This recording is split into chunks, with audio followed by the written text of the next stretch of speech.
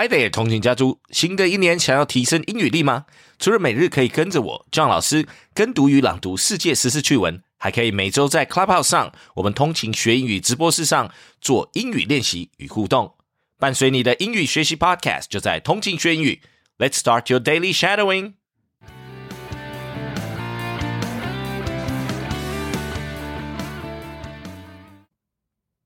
magazine business from the coolest place to the coldest one.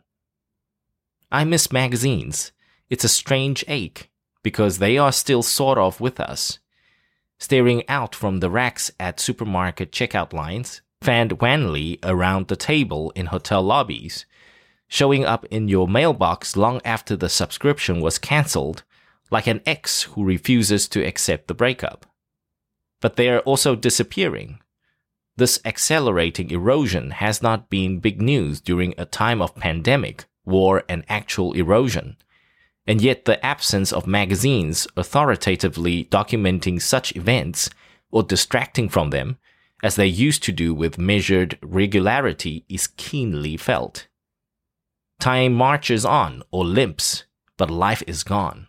There's no more money.The print editions of their former sister publications, Entertainment Weekly and InStyle, which once frothed with profit, stopped publishing in February. It's been au revoir to Savoir and Marie Claire, shrouds for Playboy, Paper, and O.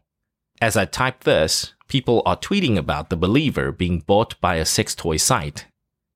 Two recent books, Dilettante, by Dana Brown, a longtime editor at Vanity Fair,and a new biography of Anna Wintour by Amy Odell, formerly of Cosmopolitan.com, are graveyards of dead or zombie titles that were once glowing hives of human whim.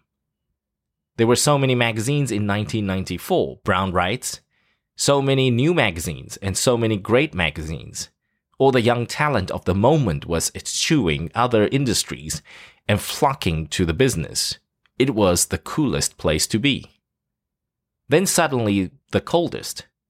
On the big fancy cruise ship that Brown had just boarded, Vanity Fair, where he'd been beckoned by Graydon Carter, while a barback at the restaurant 44, he and so many others then could only see the tip of an enormous iceberg they were about to hit, the internet.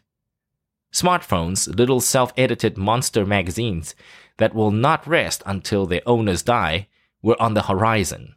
These may have looked like life rafts, but they were torpedo boats.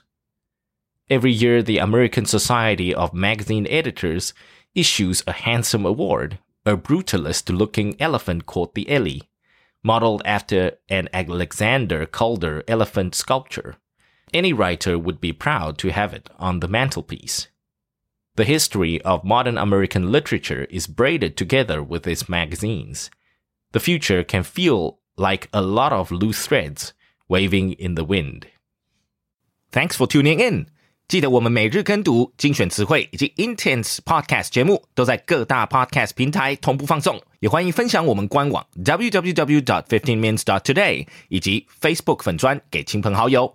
通勤学英语 Improving your English on the go.Catch you in the next one. 我们下期见。